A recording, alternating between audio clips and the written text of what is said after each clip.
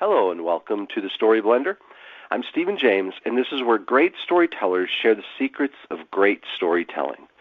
Today's guest has an intriguing background and a fascinating hobby of freelancing, working with law enforcement agencies nationwide. Carrie Stuart Parks is an award-winning novelist and speaker, as well as an internationally known forensic artist who travels around the country teaching forensic art courses to law enforcement professionals.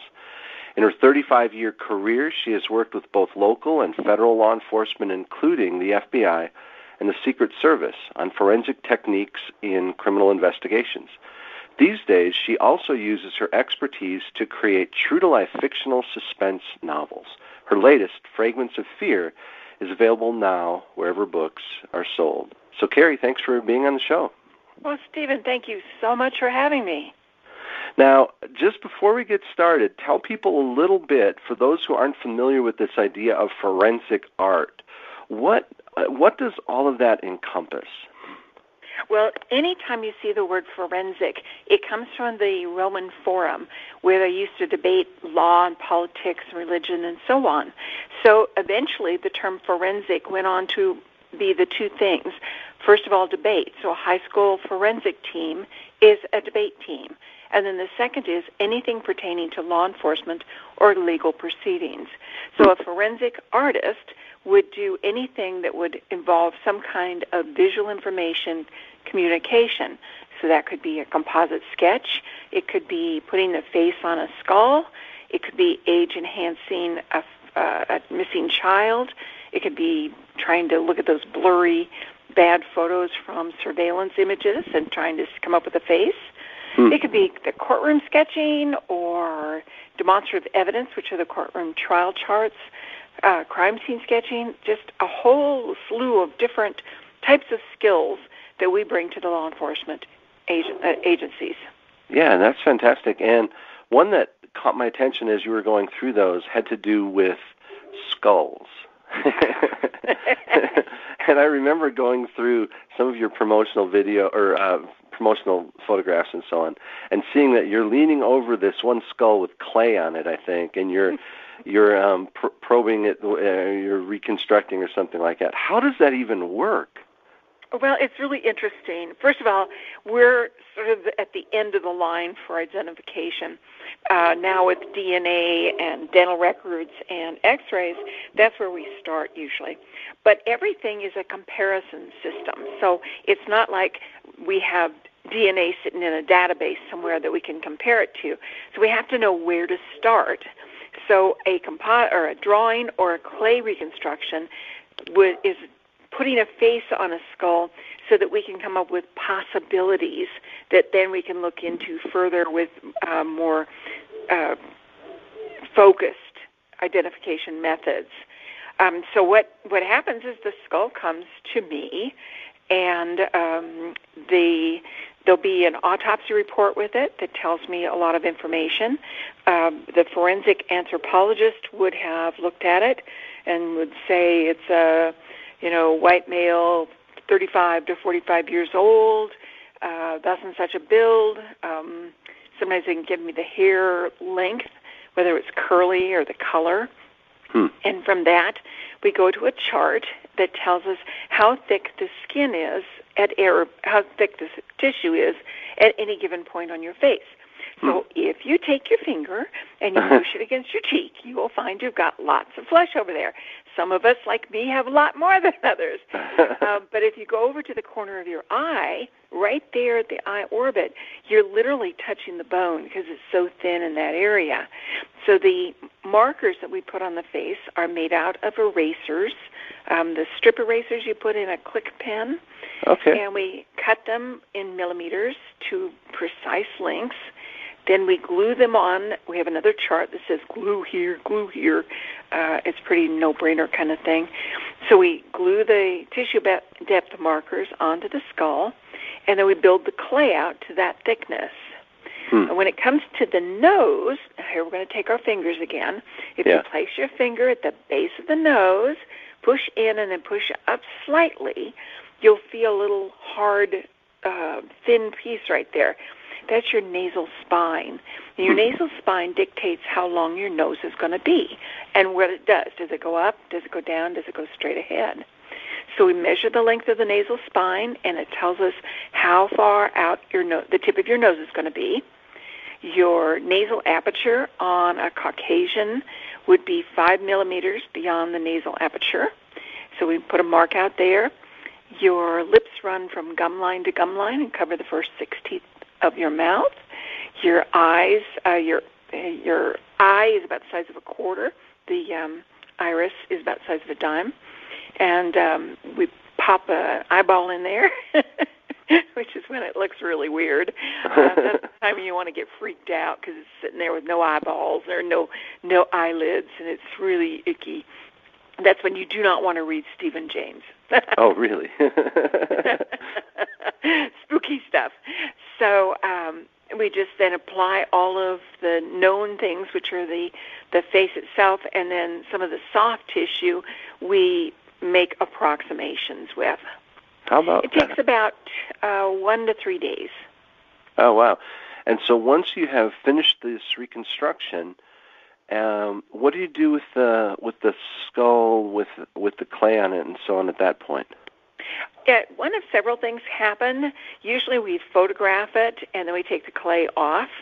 But some departments and some people want the clay left on, so you charge them for the clay, which is just a regular non-hardening clay. So we send it back with the clay on it.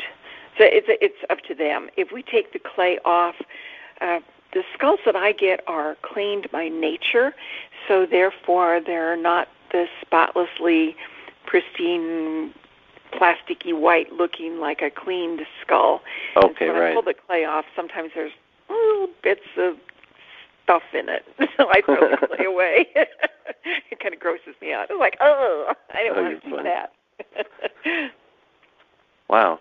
Okay, so that's one aspect of it is this reconstruction. Another thing that you've done is like when I think of forensic art or whatever, I think of like police sketches. Mm-hmm. Now you've done that as well, haven't you?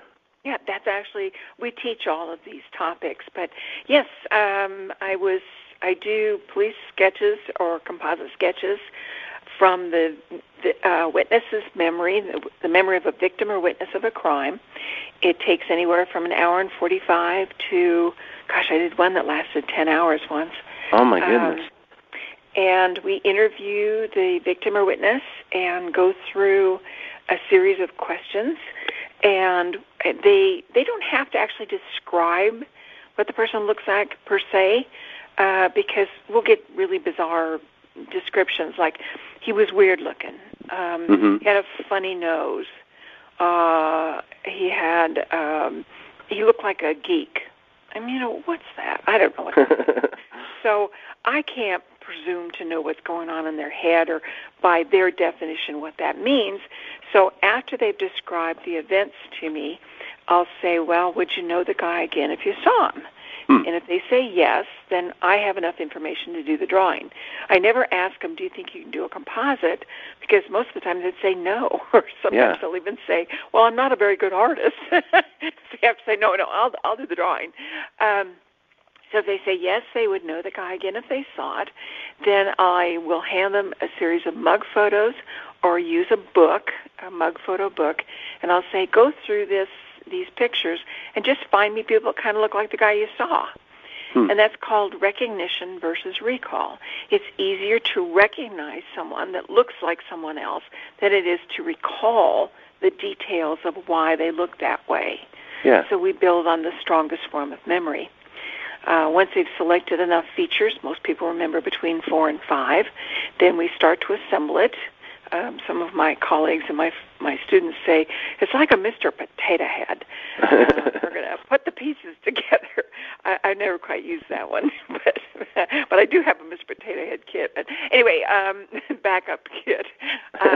So we put the face together, and we ask them, make corrections. What else can I do? How can I fix it? I never say, does this look good? Well, I'm an artist, so it better look good. I always say, what can I change? would be pushing them to make changes and corrections. And we work with them as long as they'll work with us. Now, I have the sense that if I saw someone and you came to me and you said, Steve, can you maybe recognize this person again? And I said, sure, I think I could. Mm-hmm. I wouldn't know where to start even to get you to create this, this face that I'd seen. I just feel like I don't have a good enough memory to do that. Okay, so think about somebody we both know. Okay, let's take Amanda. Okay. Oh, okay, sure. All right, so picture Amanda. All right, you got her in your head. Okay. Yeah. Tell me a little bit about her. Oh boy, face or just? Yeah, her face. Oh my goodness. I don't know. I don't even know how to start. Caucasian, I guess. And then also, I don't know. I think of short because I'm so tall. Yeah. So I think of how tall people are and black curly hair, but. And that's something. Okay, black curly hair. Yeah. Oh my goodness. You put me on the spot. I don't know. What are the types of things someone might say here? Well, you actually did. What I'm listening for is you're going to go through maybe 3 or 4 descriptors. Not too many. That's very common. And I would then start with whatever you said first. So, because people give us the information from their strongest memory to their weakest memory, from their most important to their least important. So strongest memory was her hair. So we would start with that. So once we get that hair going, it's black and curly, then I may move your subjective curly to objective by saying, when you say curly, can you tell me more about that? Are you meaning like tight curls? Is it close to the head curly? Is it? Yeah, I hear you. Okay, so then you'll say no, or they're more like ringlet kind of curls. Okay, so good. And about how long were these ringlet type curls? And I'll always use your words back at you. And you would say, maybe to her shoulders?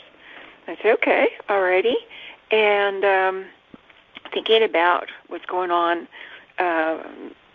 with that hair, are there bangs coming down, or can you see her forehead? And so you just kind of work that way through the process then. Yeah, and you don't have to even come up with too many descriptors, because again, you would be going through and finding pictures, and when you look at the picture, you go, oh yeah, kind of like that. See how that goes like that? And because the words themselves can be like, well, she had a with that and then the with that, and they can't even spell it, let alone try to figure out what they're saying. But if they point to it, say, well, it was kind of like that, I can draw that. And it has all the shading in for me. It's got the location and size and all the information I need as the artist. And you're just going, well, it kind of looks like that, only it wasn't maybe so wide open. Okay. I know exactly what you're talking about. Now, have you found that women tend to notice different characteristics in this process than men do, or is that not even a paradigm that really works? It depends on probably one of my better witnesses tend to be hairdressers, because they'll go, oh, his skin was it could have used a moisturizer, and his hair had been, and you're like, wow. So they tend to be pretty good. Sometimes they make a point of remembering it, and sometimes it gets to be really funny, but you really can't laugh. Yeah. I had this, can I tell a war story here? It was what they thought was going to be a bombing, and a fellow came into a gun shop to buy bomb-making equipment. Oh, wow. And the guys that owned the store kind of freaked, and when I went to them to have them describe what this fellow looked like, the owner walked in, and I was seated in the back surrounded by 5,000 rifles, and he pointed at me and he goes, I'm going to see you in heaven. And I thought, oh, my gosh, she's going to kill me. Oh, I just came in and sat down. I'm sorry. And when he was pointing to my cross, and he meant that I'm a Christian, he's going to see me in heaven. But, oh, my gosh, it really scared me there for a few minutes. We hadn't been surrounded by so many rifles.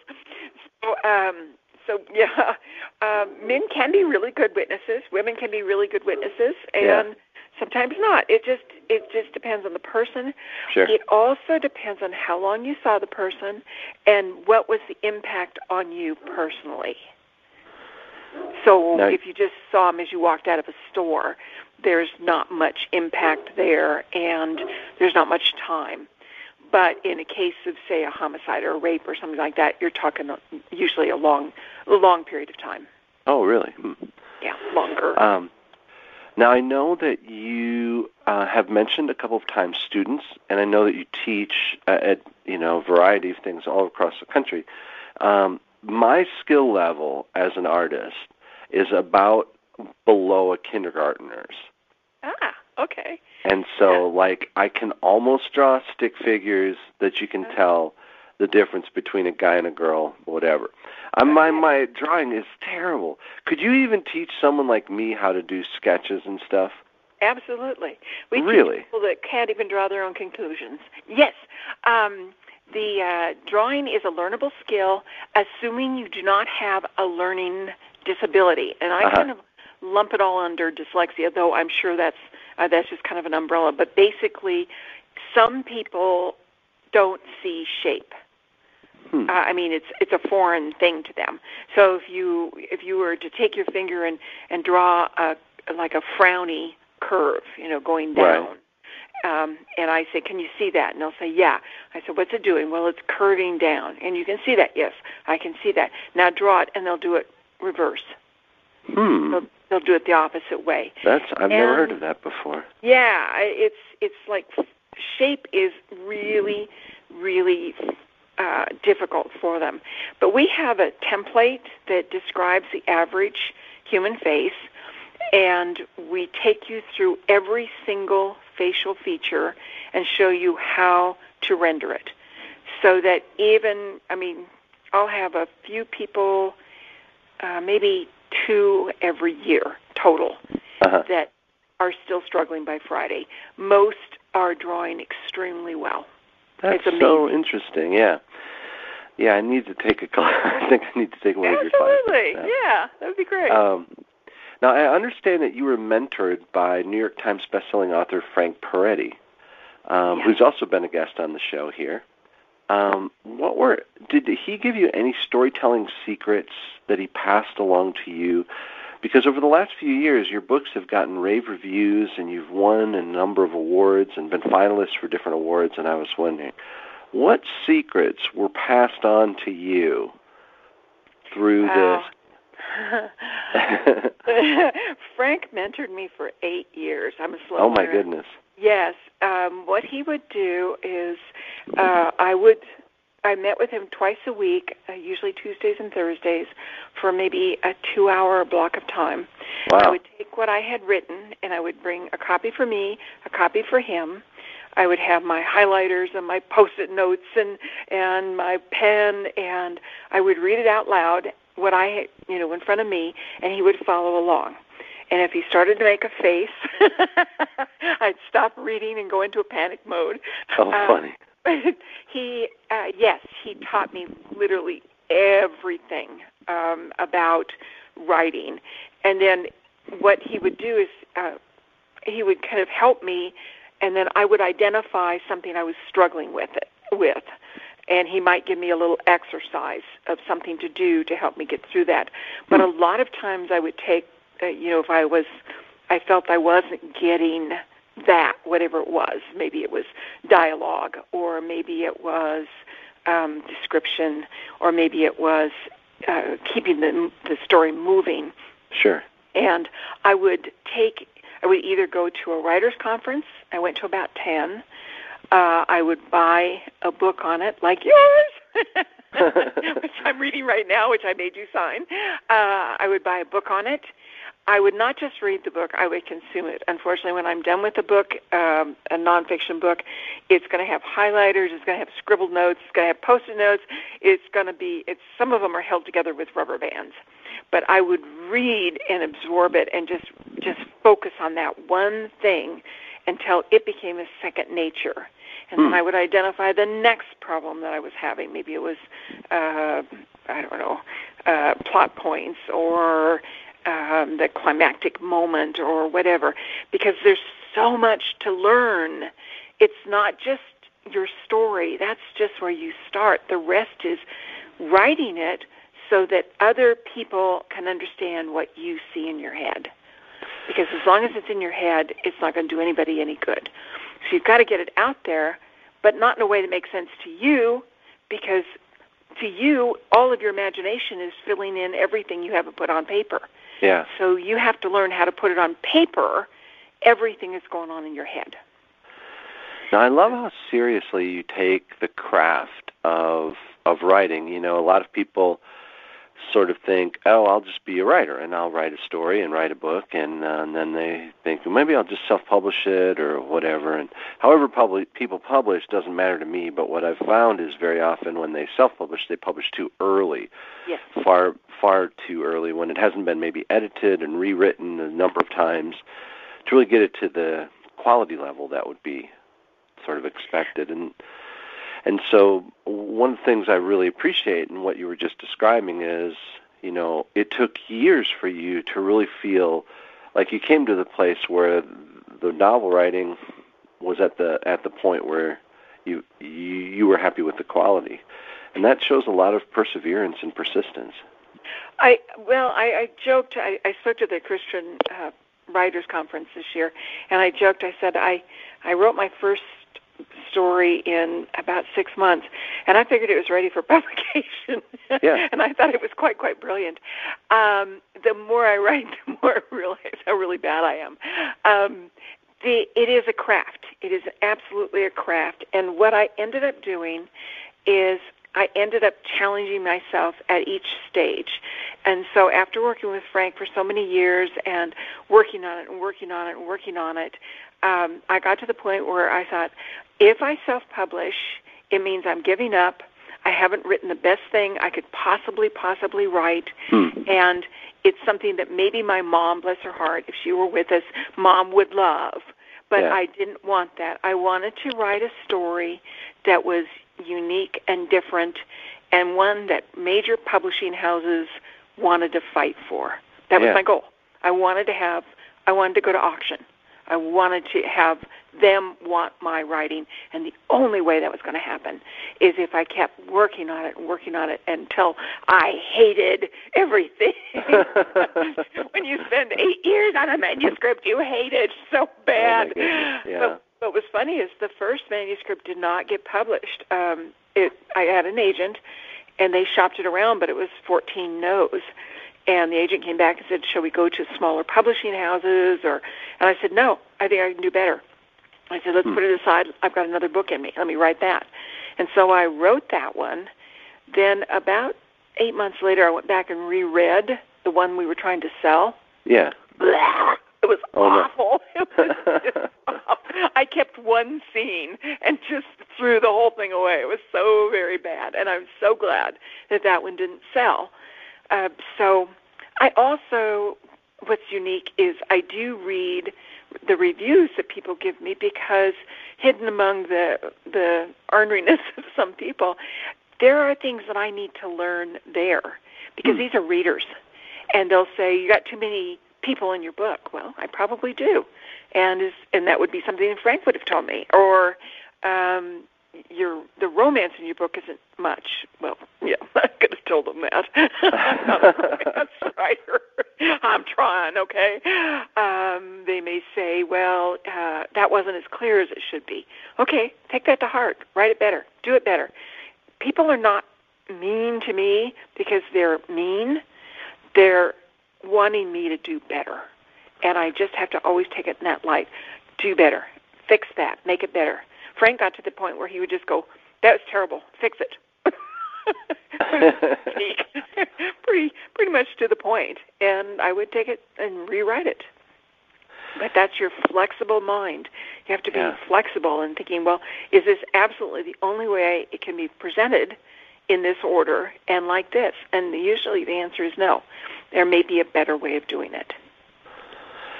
You know, I don't read reviews of my work. You have much tougher skin than I do. I try to avoid that at all costs, because then I just get angry at people. What? Why didn't you didn't like my book? Or if they liked it or loved it, then I'm like, oh, well, of course they did, which is so stupid.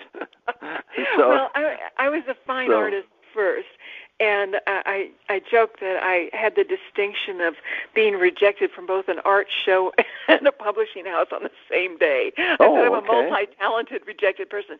So as an artist, you get tough skin because people go, oh, seriously? So how long have you been painting? So I developed it that way, and once I got through a few of the shocks, I usually get the giggles when I read some of the reviews, or I'll go, didn't see that one coming. Well, that's a good attitude to have about it. Well, when you live in the boonies, you got to laugh about something. Now, I know that your books are loosely based on some of the cases you've worked on over the years.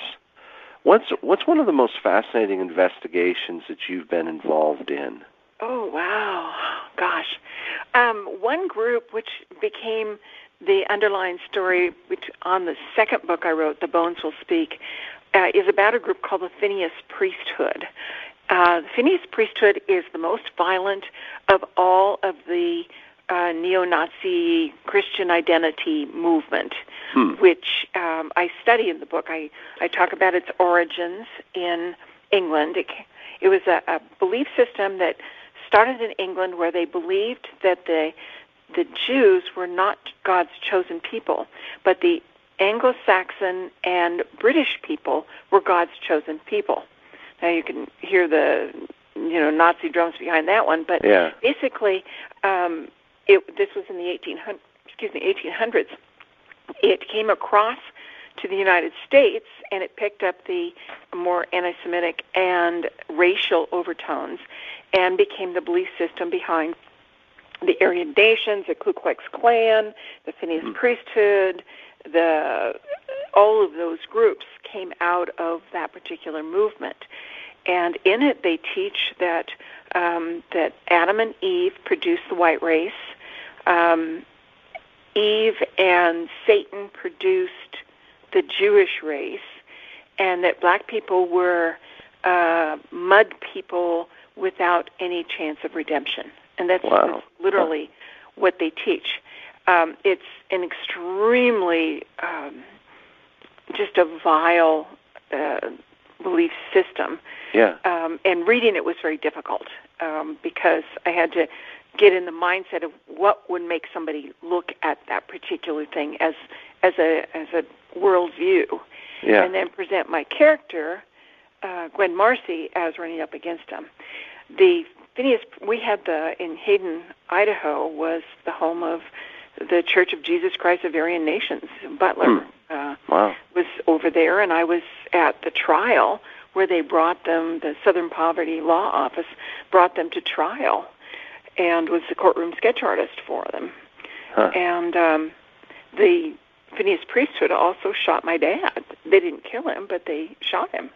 So that was pretty close to home kind of thing. The Aryan Nations compound was probably 35 miles away. And you'd see them out to lunch, in their, blue shirts and all that. And they would have marches and all kinds of stuff. Now, are they still around, or was this many years ago, or? It was in the 80s to the mid-90s. The Phineas Priesthood, the specific group that I wrote about, was a cell in Spokane.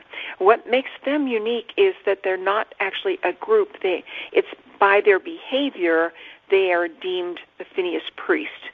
So Oklahoma City was an act by a Phineas Priest to blow up the Murrow building was an act by the Phineas priesthood. So they would acknowledge the acts. So they were setting bombs and robbing banks over in Spokane, and I ended up doing a lot of the drawings for the FBI. And so then you had to climb into the mindset of someone with this view to write your villain. Yes. And in all of them, I try. That one I wasn't too successful, but in all of my books, at least the first 3, I tried to get into the mindset of very specific people with very strong belief systems. Uh-huh. So the first one was about the fundamentalist Mormons, which I knew a lot about living in Idaho. The second one was the Phineas priesthood. The third one was the Eastern Kentucky Appalachian Pentecostal snake handlers. Oh, my goodness, wow. And we went did you ever go to any snake handling churches? Did. Oh, you did, huh? We did, yeah. Jello, West Virginia. So, yeah. And I took all of that stuff and put it in the book. The next one, Thomas Nelson said, you can't do any more religious groups, which was too bad because I was really moving my way toward the Christian Science, who have a belief system that something called malignant animal magnetism that makes you able to think somebody to death. And I thought, that's cool. That's pretty interesting. Story. Well, that would make a good story. How about that? It would, I know. I haven't heard of that before. Yeah. Well, that's what Mary Baker Eddy thought. That's how her husband died. Huh.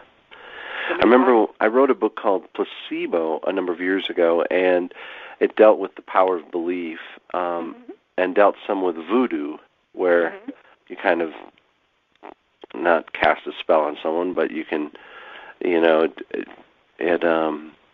it has to do with the power of your curses and so on like that in some cases. Yep. And so I met with a voodoo high priestess when I was researching the book, and it's like you, I try to, get the inside scoop on it, but yeah. Very different. Yep, and I tried to present each of them, with the exception of the Phineas priesthood. I tried to present their thought processes, how they came to that, from their standpoint. There's not a judgment in the stories, with it, except like you said, Phineas priesthood. But I would present, this is how they see themselves, and this is what they believe, and I will leave it up to the reader to determine, is that a reasonable? Can you see that happening? Is that reasonable? And I think that that's why readers liked the books, is that I'm not saying this is bad and let's point fingers and all that sort of thing. I leave it to the reader. Yeah, that's cool. I when I met with this lady, this voodoo lady anyway, I said, I want to write about the voodoo thing, and she said, basically voodoo is always misportrayed in books and movies and stuff like that. They always make it look bad and stuff like that. And so I said, well, this is your chance. Yeah. I'm sitting right here. Yeah. Tell me your, your perspective, because I want to be honest how I portray it. And, it's not an attack piece. I want people to see what you really believe. So, interesting stuff. So you wrote the Phineas priesthood. Now, which book was that in? It was the second one, The Bones Will Speak. Oh, yeah, The Bones Will Speak. Yeah. And now the recent one that just released is called Fragments of Fear. Tell us a little bit about this book. Well, it again, in keeping with strong belief systems, it takes place in Albuquerque, New Mexico, and it's about a woman named Evelyn Yvonne McTavish, but she actually hates her name, so she just goes by Tavish because it really irritates her mother. She is struggling to put her life back together again. Her fiancé committed suicide, though she believes he was murdered. Nobody else believes her. Everybody thinks she's nuts. She gets a phone call one day, and they said, we're calling from the dog pound here, and the microchip on this dog came back with your name on it. We need you to come pick your dog up. Well, the problem is that Tavish has never owned a dog, and she denies that it's hers. And I said, well, either get the dog or we're going to kill it. Yeah. So she's in love with the idea of dogs. I mean, she goes through her head like Lassie and, all the fictional dogs and so on. And she recovers the dog, realizes she knows who it belongs to, and when she tries to return it, she comes across the man who has been murdered, and her life turns completely upside down after that. So it's about her journey, both to find the truth of the dog, what's going on. She also is, in the beginning of the book, she's very much a new agey, has a crystal and checks her horoscope, and she's quite neurotic, bites her fingernails down to the quick. And the challenge in this book was I wanted to write a character that was deeply, deeply flawed, but I needed the reader to still like her, which is really hard when you have, a person that's neurotically gnawing on their fingers and checking their horoscope and so on. Not that there's anything wrong with that, but just to make her likable enough so the reader would stay with the story long enough to see her start to change. She becomes a target. She crosses paths with an undercover FBI agent, which is my slice of romantic part. And she learns an awful lot about herself, about art, and about life through this story. And you wove some of your experiences in here, right? Yes. One of the themes is negative space, which is a term that's used principally in watercolor. You paint the negative space, and if you get the negative space correct, then the positive space always will be correct. And she applies that to life, that there are negative spaces in life. There are people that you don't see, the homeless and so on. I worked and asked a woman who runs Christ's Kitchen down in Texas about the homeless, because that's what her mission is, and she gave me a lot of insight and information. It had information on the Anastasi, where I was fortunate and blessed to have a student who is a PhD anthropologist, she's an anthropologist, that works and gave me the information about how to run a dig. And so, I did a lot of that type of thing in it. Now, was this your fourth book? Is that right? 6th. Your sixth book. Sorry about that. I wasn't aware of all of them that came before. So, well, congratulations. I know that one, is just released and it's available, and we want people to check it out, Fragments of Fear. Now, I wanted to ask you a little bit about crime shows on television. Do you watch any crime investigation dramas, or do the inaccuracies just stress you out? A little bit of both. I watch some shows, a lot of the true crime ones, because oftentimes it's one of my students that'll appear. I'll go, oh, that's what's and so. Go, look, come here, look who's there. Wow. Sometimes it's a case, like on some of the forensic files, sometimes it's a case that I've actually worked on, but I never know that until it's on, and I was like, oh, wow, look, there it is. A lot of the fictional ones, Bones, I think, is one of the classics.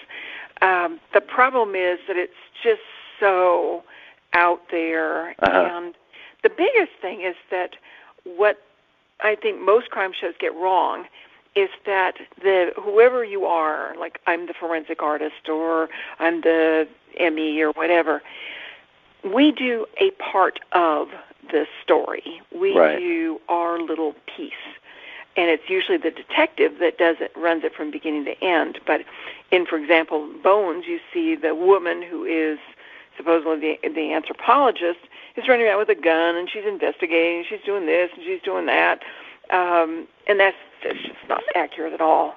Right. It's also more grinding and hard work than they show. It's not nearly so glamorous, especially if you try to run any kind of crime scene on a hoarding, somebody who's a hoarder. It's like, oh, you're kidding me. That's just so bad. Because there's so much evidence that you have to go through. Just imagine walking through a house where there's one path and everything else is piled to the ceiling. And you think, okay, what is important in this room? That's not going to work. Wow. So I do watch some. I like Criminal Minds, but it tends to be really gory and bloody. and they kind of get out there sometimes on some weird storylines. And now my husband worked for the FBI for 13 years as an artist in Washington, D.C. Oh, wow. And he worked with the behavioral science people and went out on some of their cases with them. So I oftentimes can get information from him as well. Oh, that's great.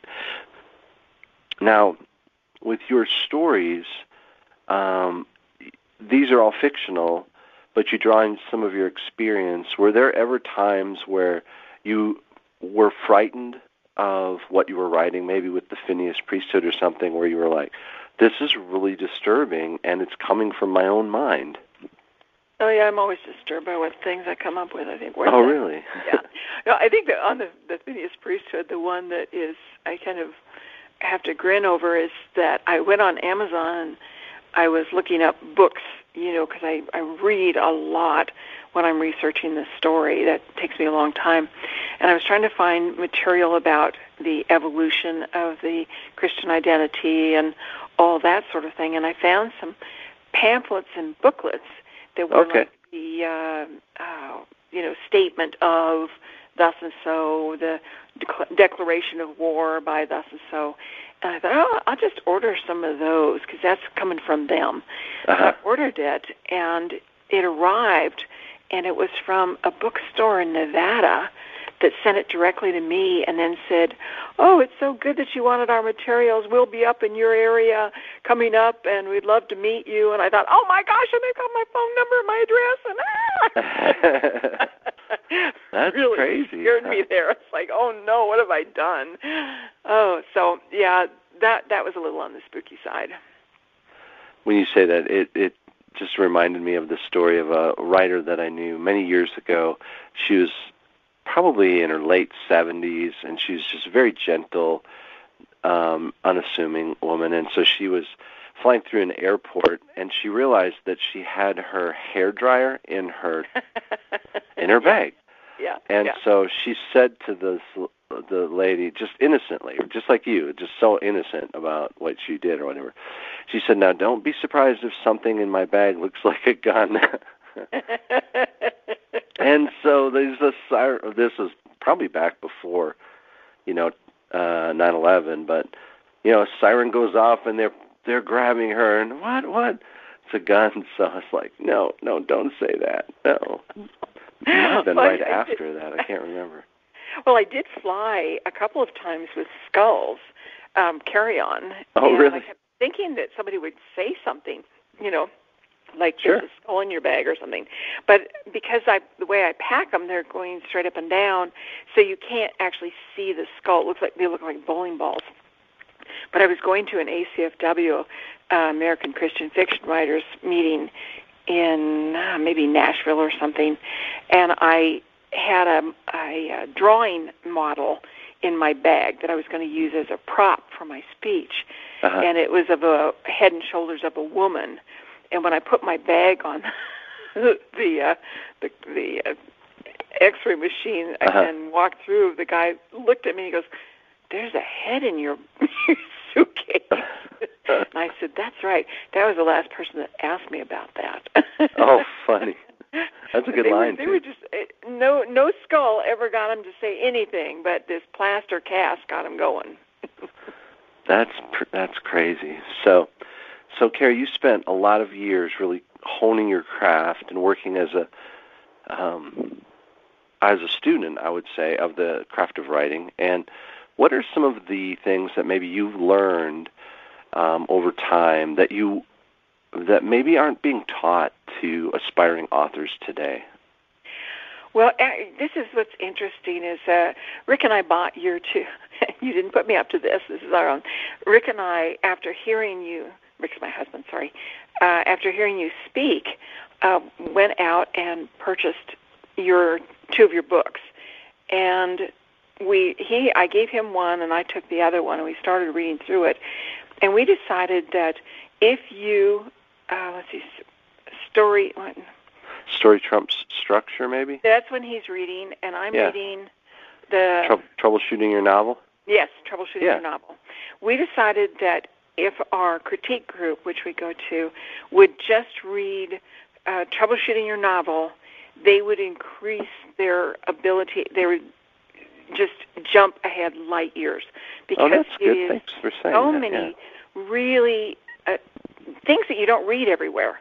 Yeah. Some things, yes, I read it a lot, but there's so much in your book that made me actually go back and look at different things that I was doing and so on. So it's a lifelong series of steps, and I think the thing that isn't taught enough is to have a flexible mind and to not take the first easy out of running over and getting it published because you figure nobody wants to read it. Yeah. Because once it's published, nobody will want to read it then either. Yeah, that's a good point. I mean, and you really only have one chance. You really want to have whatever's out there to be something awesomely wonderful and to have people want to read your stories. And I think that we tend to back off and say, oh, yeah, that's nice. Oh, you published that. That's nice. We tend to let that go instead of saying, why didn't you stay with us longer?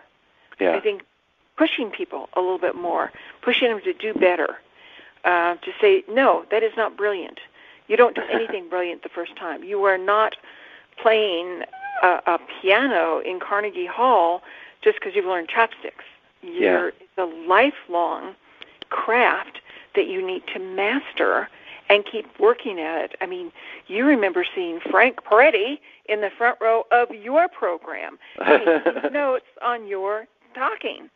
So if Frank Peretti, the Dean of Christian Fiction, 18 million books, is sitting there listening to you and writing notes, it tells you that it's not, you mastered it in a week. No, it is a lifelong process, and you need to keep pushing yourself and challenging yourself to do better. I think that's a good word. I appreciate the kind words and everything, but also just this idea of being a lifelong learner. I think I'm reading a book on the craft of writing right now, and I've been doing this, for 23 years. And so, what's the attitude that we have? Is it that I'm there? I'm there. I've learned to write and stuff, or is it what you just said, lifelong learning, where we continually try to strive to do better and to write with excellence? And that's really kind of the whole idea behind this podcast, is we want people who are readers to understand what goes into the craft of writing or films and so on, but also just to encourage those who might be aspiring to really take their craft seriously. Absolutely, absolutely. It reminds me when I would teach, when I would go to another person's watercolor workshop, because I teach watercolor as well, but I would go to other people's watercolor workshops to get inspired myself, even though I've painted in watercolor for longer years than I've been around. I've been painting watercolor since 1968. So, but I would go to be inspired and to have some fresh looks and so on. Well, people would go to these workshops and they would try something different that would be challenging. It might be a different subject or different colors or different paper, and they'd try it a little bit, and then the next day they would show up with a painting they'd been working on for, a month or 2 months or 5 years or whatever, and they would go back to what they're comfortable with instead of challenging themselves to try something new, because you have the rest of your life to learn how to master it. You just need to get in there and learn how to do it and then learn how to master it. And it just doesn't all come at the same time. Some things come easy. Some things are going to take you a while. Some things you may never get. Well, excuse me, that's a good reminder and a good place to close up, just to continue to focus and learn and grow. And Carrie, I really appreciate your time, your insights, just taking time. I know that you're working under another deadline, so I really, truly appreciate the gift of your time here today, and the takeaways that you gave us. I think it's going to be great reminders for people about striving for excellence in this art form. Super. Thank you. Yeah. Now, where can people connect with you online, Carrie, if they want to follow your career or look at your other books that you have? Well, everything is pretty simple because it's all revolving around my name. So my email is my name. It's Carrie spelled the right way, Carrie. The right way, okay. There, yes, the old-fashioned Carrie, at Stuart Parks. And the Stuart is spelled the Scottish way, STUARTPARKS.com. That's also my Facebook page, my web page. It's all Carrie Stuart Parks. Great. So, and I love to talk to people. I love to talk to readers. I love to help people out as they go along, I can't say enough about how thrilled I am to be here and to be talking with you. Oh, well, thank you very much, and it's our honor to have you on the show. And we want everyone to rush out and buy Fragments of Fear if they like some suspense with a touch of romance, maybe. Just a hint. Yeah, just a hint. And so thanks, Carrie. And so thanks to everyone for tuning in and listening. My website and my books are available at stephenjames.net. For more information about our other guests and to check out other broadcasts, you can click to thestoryblender.com. And always remember, the art of the story is all in the blend. We'll see you next time.